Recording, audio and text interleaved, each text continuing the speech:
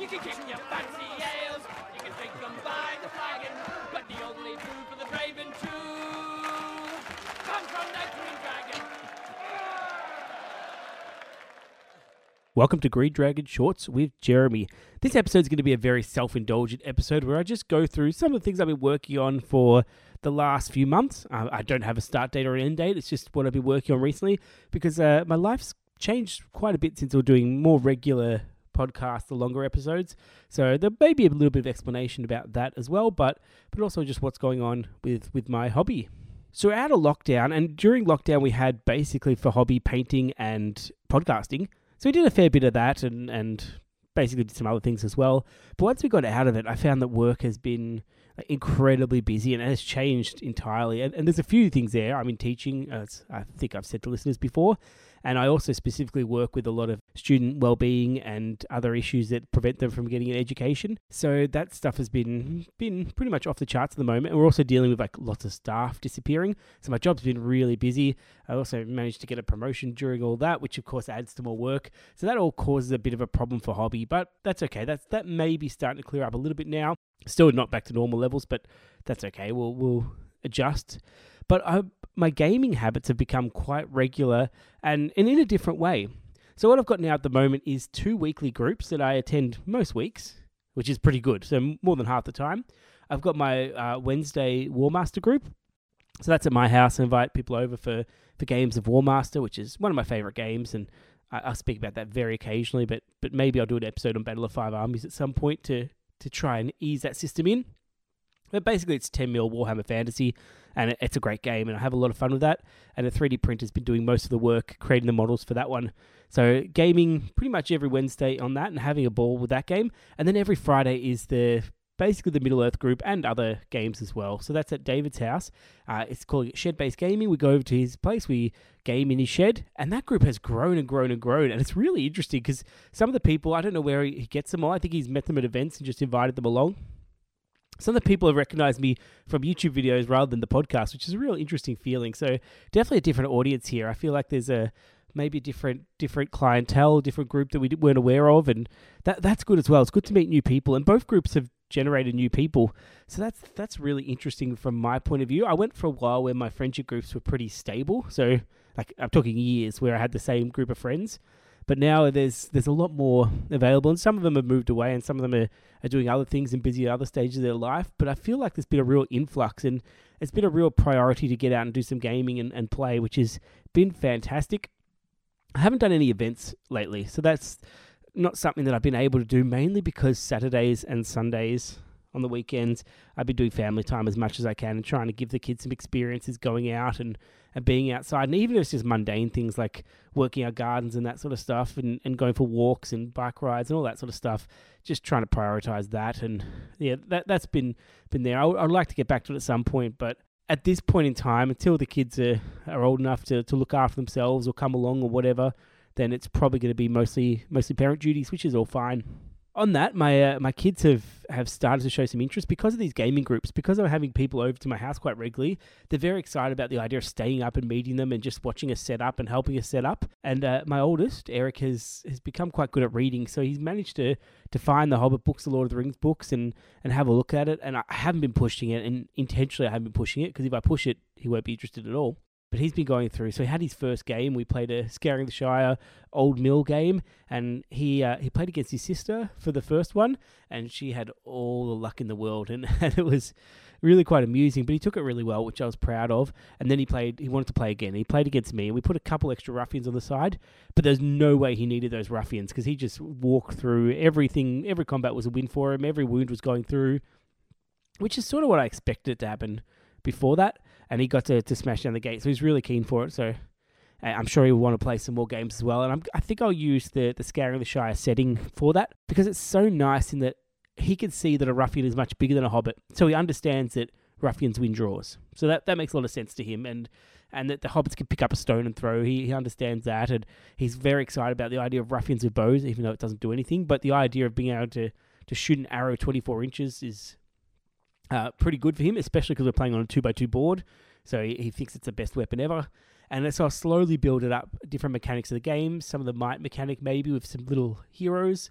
I might be able to put some Warg Riders in as an invasion and for teaching some cavalry, and just build it up that way as he goes. So the nice thing is that allows me to just make little quick scenarios. And at the moment, his attention span is about that 20-minute mark, so he can happily concentrate on the game for that time. But after that, his mind starts to wander a bit. So that's been really positive, and he quite enjoys that. And it was exciting to play against him. So that was good fun. It was a proud parent moment. And in terms of painting, I've been reasonably productive after not being productive for quite a while. So I've done, well, outside Middle-earth first, I've done a Dark Elder, whatever they're called now, Dark Elder Battlefleet Gothic fleet with a significant amount of ships, like 20-ish, maybe more ships. So I've played that once. I might play it again. My fleet seemed ridiculously good when I first played it, so we'll see how it goes. I might need to get something that's a bit more basic for that game when Dave wants to play it. I've been painting a lot of my War Masters, so my Lizardmans are my latest one, and they've got heaps of them going now. I'm up to 1,500 points, which is quite a bit of trays, but it's not quite the sort of standard game, which is about 2,000. So it's a good amount of units. It's a real satisfying game at that point, and the models look really pretty. They take so long. So painting a little stand is 2 centimeters by 4 centimeters. It has about 10 models on it. So 10 mil, about 10 models on it, and a unit is 3 of those. So it's like 30 little guys. And of course, I'm doing what I do for most models and trying to get lots of detail. I just really can't bring myself to paint it a lower standard. So it's basically been trying to find ways that I can speed up the process. And that's been really enjoyable. And the result is very satisfying. But it's got the potential to take me off the painting because it takes so long to get a result that sometimes it can lose motivation. And then for the other painting, for Middle-earth, I've done heaps. I've been trying to get some of the Forge World backlog, which I've still got quite a bit of backlog because I try to aim for most of the scenarios and try to trade and acquire and all that sort of stuff to make sure that happens. But recently, I've painted 6 Warbats, which have been sitting on my table since, I don't know when they came out, ages ago. So they've been sitting there for a while. But of a recent order, I got a Quick Beam done, so he can join Treebeard. I wish I had the other one as well. Was it Beachbone? I wish I had a model for that, but that's all right. I'll grab all my Ent parts that haven't been put together and get the green stuff out and make another Ent. And then I've been doing quite a bit of the Forge All Good models. So I've got from Dale, I did the Knights of Dale, so 6 of those. And it turns out in the scenarios I need up to 12, so maybe I'll get some more of those. I quite like them. I probably will. And the 2 heroes there, Brand and Bard. So those have been favorites of mine for a long, long time. And I might have mentioned it before, but I did a Battle of 5 Armies using proxy profiles from Lord of the Rings back in the early 2000s when the game was probably in its Return of the King edition, because I wanted that part there. That was always... the Hobbits has always been pretty special to me. It's something that I bonded with my dad quite a bit over when we were young and read through that. So that sort of stuff stood out to me. So I got those guys done. I also got the Dwarf heroes as well to add to my Erebor Reclaimed army / Iron Hills army. So I got the Old Dine and the, was it Thorin the Third? So Thorin the Third's not my favourite. I think it's something to do with, one, I can't quite see how his limbs work. They seem to be not quite right to me, and I don't know if it's just my imagination, but the angles are kind of strange. So he's running, his legs are quite, they're facing forward, and his torso is almost at right angles. The arms are sort of going in a different direction. I saw someone after I painted it up had done a Battle Company's version, and they just moved the arm position, and it made it look a lot better, so I should have done that, but it's done. That's fine. If I really hate it, I'll chop it up and redo it, but I'll probably leave it like that. It's probably not going to show up on the board unless it's in scenarios anyway. He's not my favourite profile or model, actually. But I'm looking forward to playing with the Erebor Reclaimed. I've been playing with some Dale. I can reveal now that at Conquest Champions League the second, I brought the Dale. Didn't get to use the Legendary Legion because it wasn't out when I started the recording, so I've cheated myself a little bit on that, but that's okay. I'll just have to use my Tactical Brilliance to cover for that, if there is any there. And I'm going to try to continue getting some of those Iron Hills odds done as well. I think I've still got a command pack to do and a ballista, which won't be for the Erebor Reclaimed, I don't think, but I want to get that done and some more Goat Riders and things.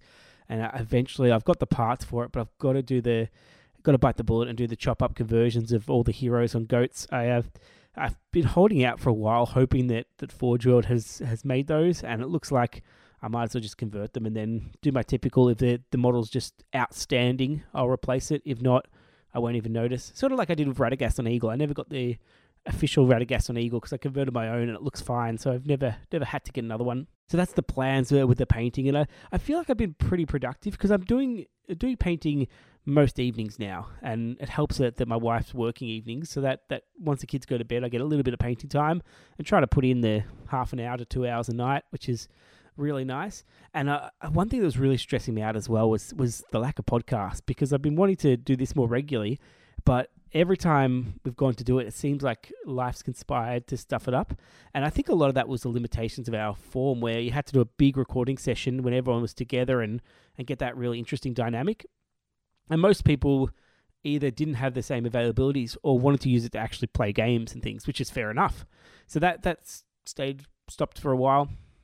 So that's why these have been really nice, these shorts. It just means that I can get out a few thoughts, and sometimes the best way to do something is just to do something, just to start it off and keep going, and that's been really good for me, because I feel like I've neglected it, which is strange because I've got no reason to do that. I've intentionally not monetized it so I don't have to feel pressure to do that, but I guess it's been a habit for so long after so many years, and I really do enjoy interacting with people, so I don't know, it just felt like something that maybe I was letting people down, which is once again really weird, because I doubt anyone's too fussed about it. There's heaps of other podcasts now, and there's heaps of a back catalogue if they want to listen to us again, and if they want to chat, they can always hit us up on whatever social medias we're on. I'm not on a huge amount, but yeah, whatever we're on. But that's it for this episode. I don't know how often I'm going to do these episodes. I know there's been a lot happening recently, and I think I'm going at one a day or so, roughly, but I can't imagine that continuing. But I can imagine it going, whenever I have an idea or something interesting to say, I'll just put out an episode. And once again, there will be the big episodes as well. We're still working on one at the moment. I haven't started a new session, so there's only one in the background working on at the moment. But once I've got enough research into something cool, I'll do another big episode. Anyway, that's it for today. Thanks for listening. Trapswing Games.